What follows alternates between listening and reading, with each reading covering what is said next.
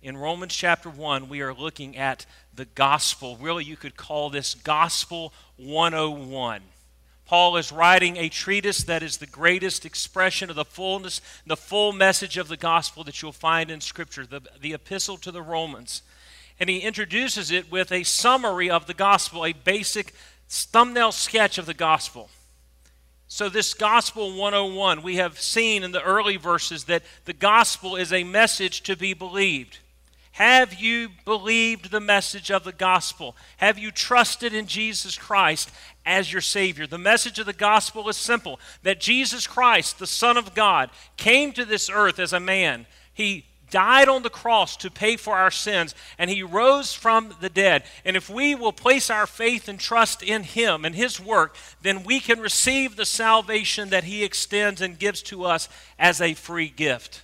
I'm glad this morning that I have believed the message of the gospel. The gospel is not just a message to be believed. Paul is going to go on to say that the gospel is a mission to be fulfilled.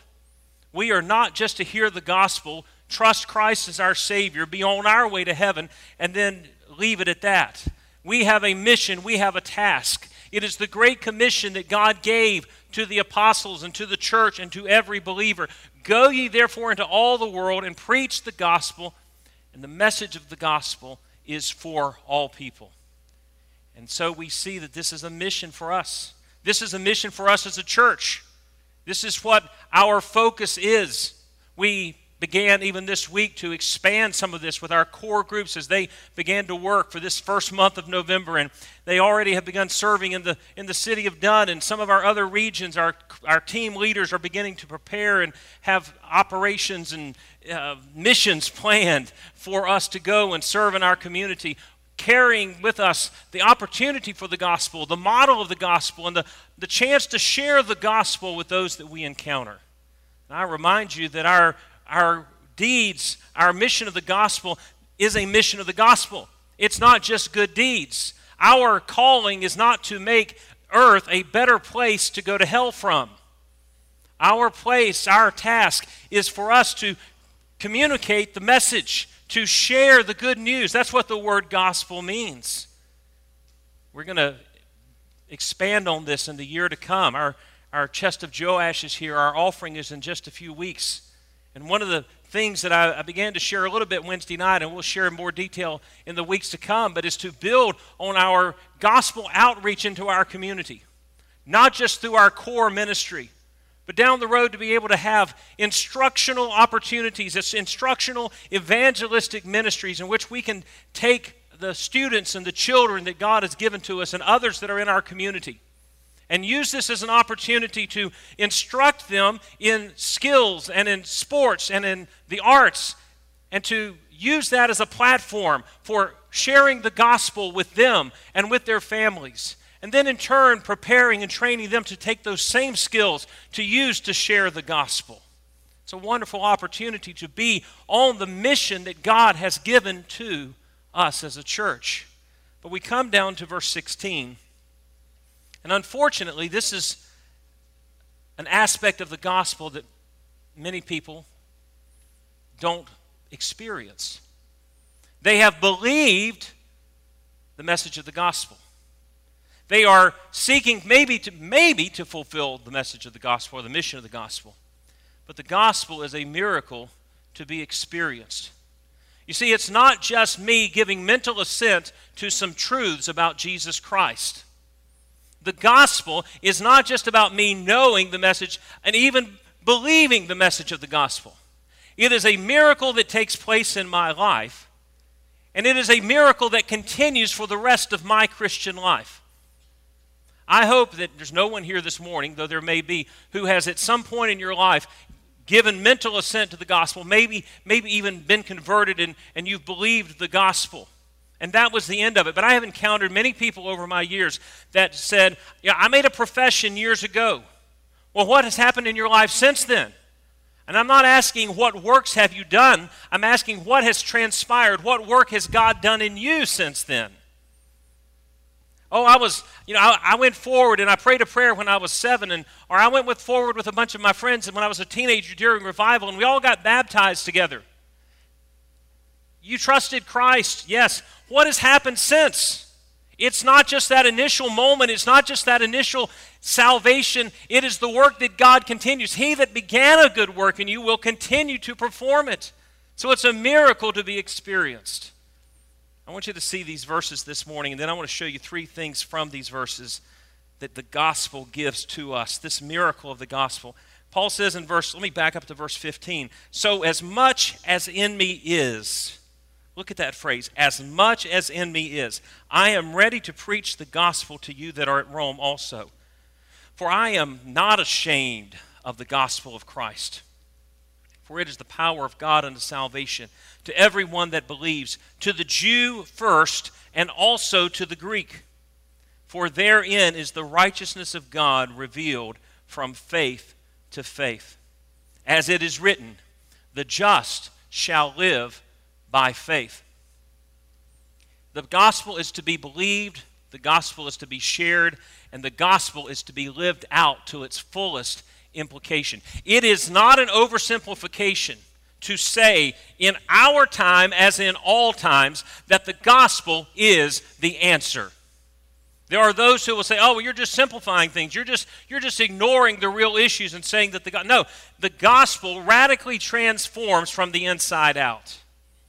And I want you to see three things here. First of all, the gospel gives us a life of purpose. The gospel gives us a life of purpose. There are people in this world today who are looking and searching for purpose and meaning in their life. And they are looking for it in all the wrong places. If you've ever wondered why there is so much wickedness and depravity in our world, and why it seems like in our day that people are pushing the envelope and pushing the boundaries just as far as they possibly can, and yet they've come back empty. They are drinking from empty wells. Every generation, this is nothing new in our time. Every generation has sought for something that will satisfy. They have sought for purpose and meaning, and they have sought for it in different wells, but they have sought for it from tainted wells, wells that will not satisfy thirst. And the church must stand ready because we have the water of life. We have the Word, we have Christ, we have the gospel, and that is the only water that will satisfy. Jesus said to the woman at the well, this water that you drink, you'll come back again, but the water that I give, you will never thirst again. And God gives us purpose. What is this purpose? I want you to see this in verse 17. He says, I'm not ashamed of the gospel of Christ. In verse 16, why? Because therein is the righteousness of God revealed. What is the purpose of the message of the gospel? What is the purpose of salvation? The purpose of salvation is not for me just to get into heaven. How many of you are glad you're going to heaven because you've trusted Christ as your Savior? Say amen or raise your hand or do something. Just want to make sure you're still awake this morning. I'm glad I'm going to heaven. I'm glad that I have a relationship with Jesus Christ. That's part of my salvation. But the purpose of my salvation is for the righteousness of God to be revealed in me. How is that righteousness revealed? It is revealed by me being transformed into the image of Jesus Christ. God's purpose in saving me is to bring glory to Himself by making me like Jesus. That is the purpose. That is why God saved me. That is the purpose of the gospel. Paul said it is the power of God. It is the righteousness of God revealed from faith to faith.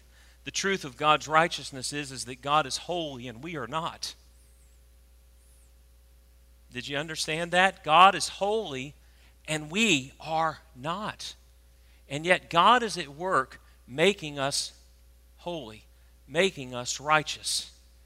Now, it takes a little while. He's been working on some of us for quite a while, and He's got a lot of work yet to do. Y'all remember the song? We used to sing it when we were kids. He's still working on me. I sang that when I was a kid. Now I'm 40 years old, and I'm still singing. He's still working on me. And I suspect that if I live as long as some of you have lived, no offense, but some of you lived a pretty good while, that I'll still be singing, He's still working on me. Why? Because it is a work in progress, but God says, be ye holy as I am holy. And so His purpose to work in me is to make me like Christ. What does this do for me? It completely transforms everything that happens in my life. If I think that I have been saved to have bounty and blessedness and all these wonderful things all the time, and sometimes isn't that the way we sell the gospel?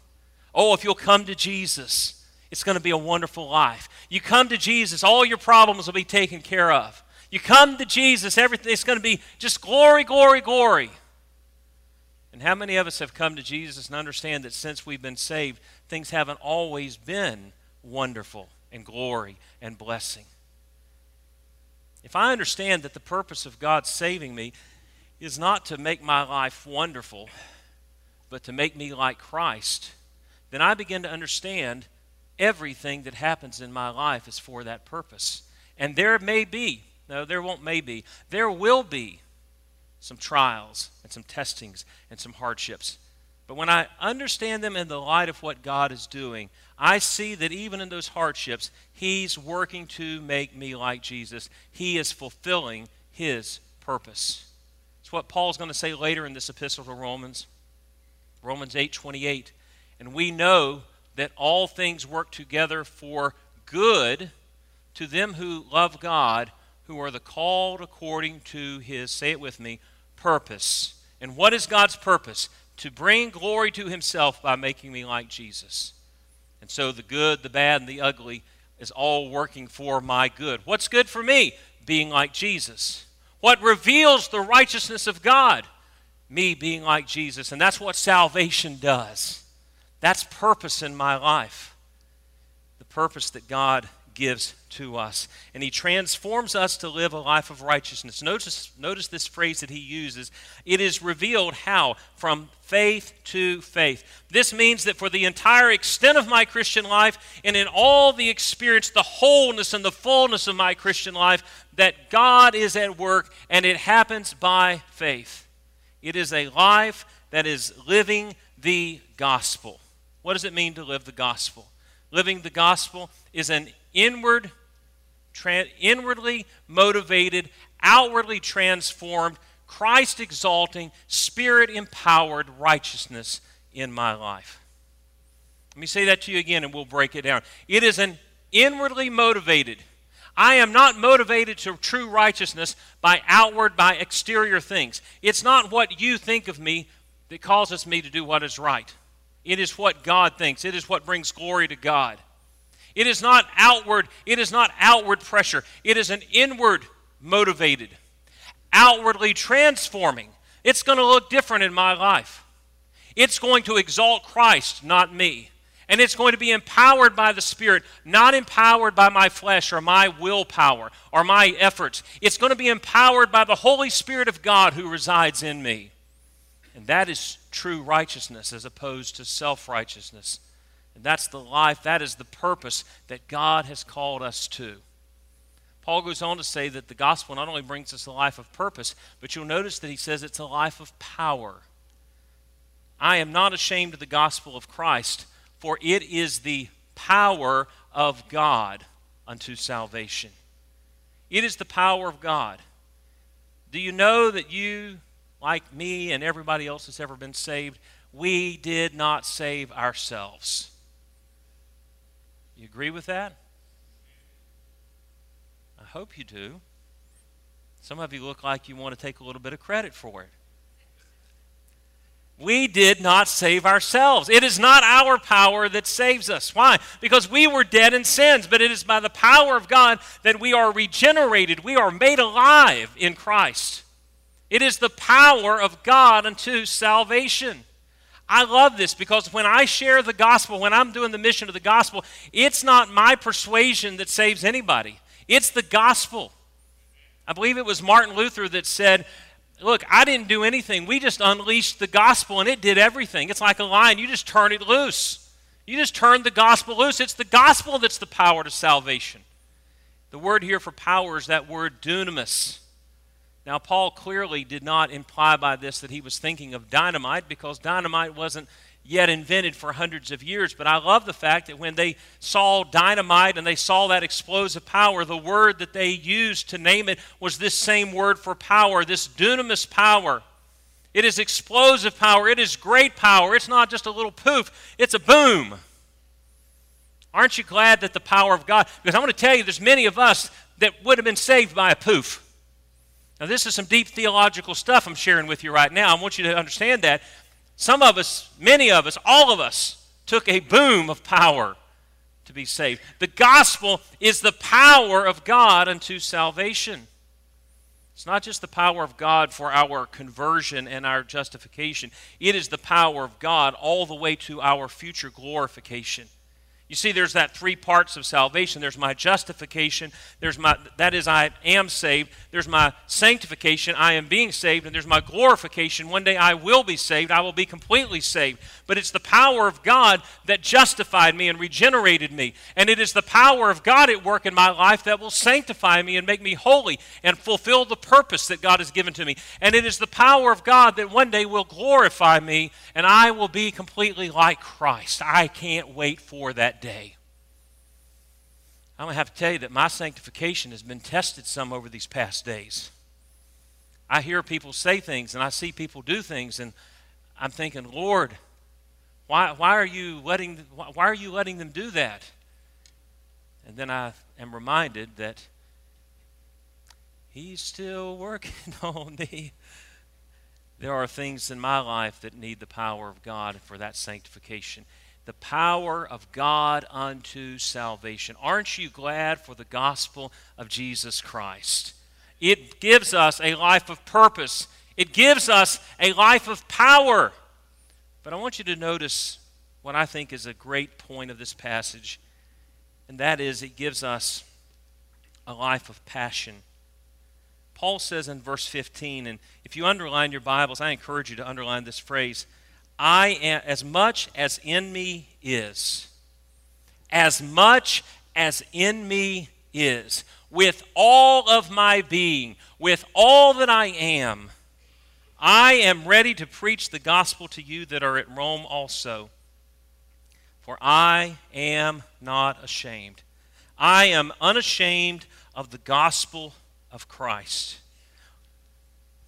What are you passionate about? It's really not hard to tell what most people are passionate about if you're around them very long at all. Some people are passionate about their families. They can't wait to show you pictures. Used to, they'd pull their wallet out. Now they pull their phone out. Here, let me scroll through these pictures. Oh, that's wonderful. I've never seen a little kid before. I'm joking. You all have wonderful kids and grandkids. They're beautiful. They're precious. Some people are passionate about their job. You're around them very long at all, and they want to talk about their work, and some are passionate about their hobbies. Some are passionate about serving in the community. Some are passionate about music. Some people are passionate about their favorite musicians and their favorite singers. And I want to tell you what, we've heard some of my favorite singers this morning. I praise the Lord for the music and the way it's pointed our hearts toward the message of the Word. Some people are passionate about the people they idolize, movie stars, sports heroes. I remember meeting a student pastor years ago, and I walked into his office. I won't call it a study because I doubt any studying went on in that place. It was like a shrine, and I won't name the name of the team, but the Green Bay Packers were pretty close to his heart, apparently. He was wearing a great big old Super Bowl ring, and he had my wife convinced that he was the kicker for one of their Super Bowls. That man probably never been on a football field in his life, but he was all about that. So you could tell who he was passionate about. What are you passionate about? Are you passionate about the gospel? Whenever I think about being passionate, I'm reminded of a story I shared in the early service. Several years ago, I had a friend call me, and he said, "Hey, you want to go to a ball game?" He lived up near Washington, and near the Washington Nationals, and he said, he said, my brother's got tickets to a baseball game, and he said, he's going to take us out to eat. We're going to have some fellowship. We're going to sit and talk and have a good time and watch the game. And so I'm not particularly a Washington Nationals fan, but I said, hey, it's baseball, it's Christian fellowship, and it's food. It doesn't get any better than that. I'm on board. You have to understand that my whole life, I am a lifelong fan, and y'all can pray for me in this, but I'm a lifelong fan of the Atlanta Braves. I know, it's terrible. I'm not bitter over the Dodgers beating us this year or everybody else that's ever beat us, pretty much everybody in the National League, but I used to say that it was three things that were certain in life: death, taxes, and the Braves choking in the playoffs. And I'm not wrong. We got to the ballpark that night. We went and had supper and had a good time, and got to the ballpark, and our seats were out in left field. We were figuratively and literally far out in left field. And when I walked in, I asked my friend, I said, do you know who we're playing tonight? And he said, no, we'll find out when we get to the ballpark. Well, we walked in, and they were playing the Braves. Man, I said, God, you love me so much. Thank you. I'm not joking. He really does. And so we sat down, and I was pretty excited to get to see my team play, a little more interested in the game than I probably would have been otherwise. And so we sat out in our seats in left field, and we were sort of somewhat paying attention to the game and talking, having a good time, fellowship, and talking church, talking ministry, and just talking in general. And we were seated in a section that was filled with Washington National fans. I mean, I was probably the only Braves fan there, but I didn't identify myself. I had no idea they were going to be there, so I didn't wear any Braves paraphernalia or anything. And from the looks of some of that crowd, it's probably a safe thing that I didn't. I was a little concerned to even cheer when they did something well, because they looked at me sort of sketchy. And there was a guy just down, about 3 rows down from us and over in the corner, facing toward home plate, that apparently was a huge fan of one of the players for the Braves. Happens to be one of my favorite players of all times, number 10, Chipper Jones. Can I get an amen for Chipper? Amen. Okay.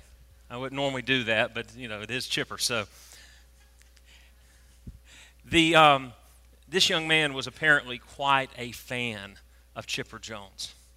He had on Braves attire, and he had a huge sign just wide enough for him to hold up like this, made out of foam board or some kind of artsy stuff, and on it said, "I love Chipper Jones." Number 10, had stars all over it. A little too decorative for my taste, but that's him. When Chipper got up to bat, we're sitting there having a conversation, discussing spiritual things like you do at ball games, and Chipper came up to bat, and this guy jumped up, and he held that sign up as high as he could, and he just screamed, "Chipper!"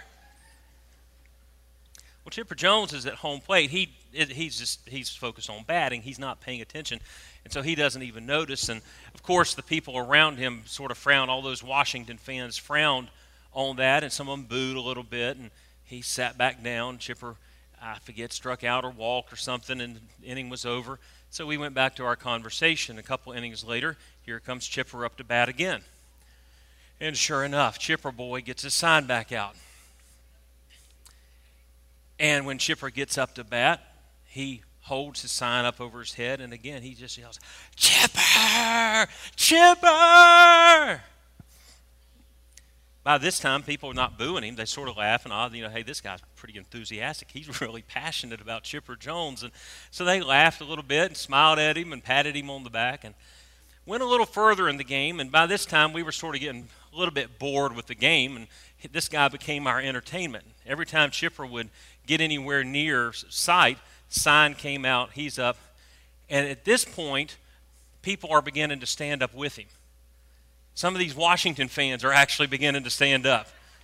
And whenever he "Chipper!" and he's yelled, and his voice starts to get a little scratchy and hoarse. And about the 6th or 7th inning, I guess it was, Chipper got on base. He got around to second base. And this was the closest that he had been to his fan the whole game. Well, this guy stands up and he just yells, "Chipper! Chipper! Chipper!" Well, the whole section, man, we're all on our feet by this point. We're all up, Joe, and we're just, "Chipper!" We're waving. We're trying to. Chipper finally turns around and looks up toward the stands, hears his name. Well, when he turned and looked, man, the whole section just went, "Whoa!" Man, we were so excited for Chipper Boy. Sometime along, I don't know, it was getting up late in the game, and Chipper got up to bat again. He sort of glanced out our way because we were just waiting on it. We knew it was coming. And so when he got up to bat, this guy jumps up, and we're all jumping up. There was a Washington fan somewhere back up behind us. I'm not sure where he came from. He clearly, to use a really archaic term, had been in his cups. Just, y'all know what I'm talking about. He was not happy with Chipper Boy. Young man stands up, got his sign up, he's yelling, and this guy comes running down the aisle. I just saw it out of the corner of my eye, and I thought, oh no, here we go. It's going to be all over the news. All my folks back home are going to see, preacher arrested in the middle of a baseball brawl.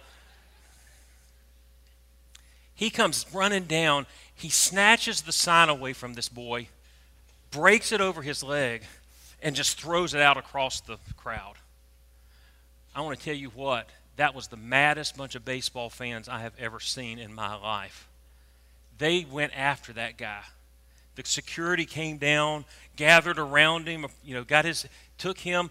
They were protecting him from the rest of the crowd.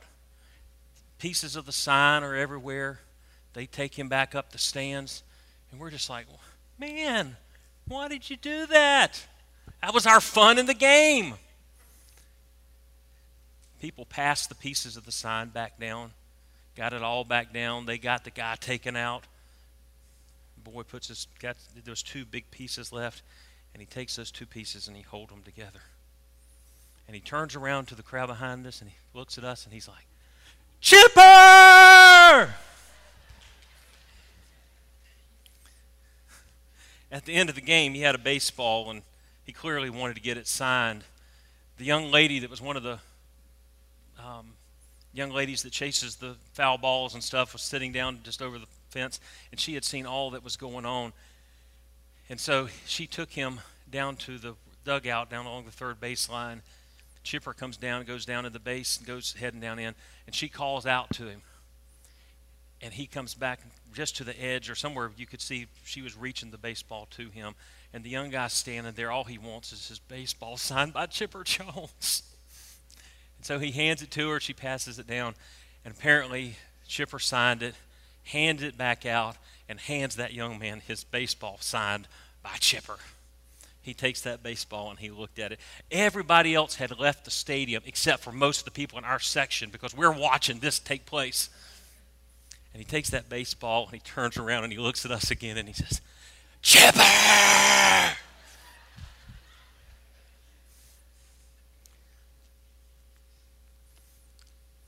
don't know about you, but I'm going to stand in the arena of life. And I want my life, and I want my actions, and I want my words, and I want my testimony to scream to those around me, Jesus, Jesus. I want my sign to say, I love Jesus Christ.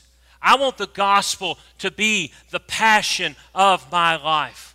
I may not get bumper stickers and big signs, although there might not be anything wrong with that. I want my life to be a billboard for Jesus. I want those who see me to know what matters the most to me is Jesus and the message of the gospel.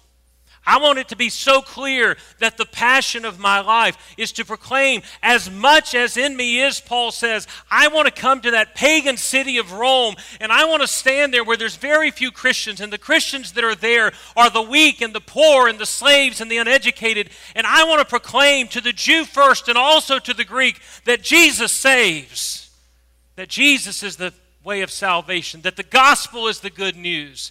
I am not ashamed of the gospel of Jesus Christ, for it is the power of God unto salvation to all who believe, to the Jew first, and also to the Greek. For therein is the righteousness of God revealed from faith to faith, as it is written, the just shall live by faith.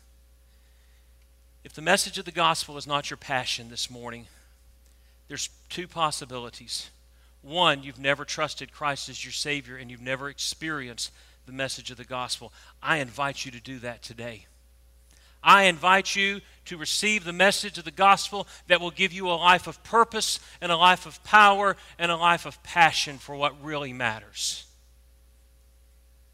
This morning, the second reason might be that even though you've trusted in Christ, you're not experiencing that power from faith to faith, that work that God is doing in you. You've been satisfied with a message of salvation that gets you out of hell and one day will get you a ticket into heaven, but in between you want to do what you want to do and live like you want to live. I want you to know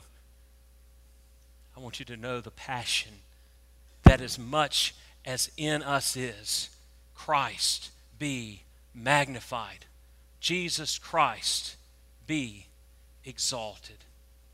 The message of the gospel, the mission of the gospel, but the miracle of the gospel.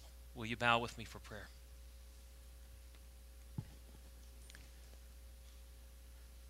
Father, my prayer is that if there's one here that has never trusted you as their Savior, Lord, they're living their life looking for purpose and meaning.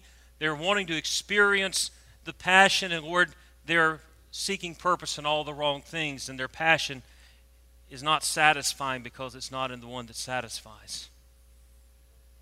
Father, I pray that this will be the day that they'll step out from where they are, they'll walk down this aisle, and let someone take the Word of God and show them how their sins can be forgiven. They can enter into a relationship with you. Your righteous work will begin in them. One day, Lord, they will have a place with you in heaven. Father, I pray as Christians that you will speak to us. Lord, make us passionate for your gospel. Make us passionate for Jesus Christ. Help us to speak more of him than we do political leaders. Help us to speak more of the gospel than we do of our philosophy. Help us to speak more of Jesus Christ than we do the earthly passions that we have. Christ, be magnified in your church. Be magnified in your people. We pray this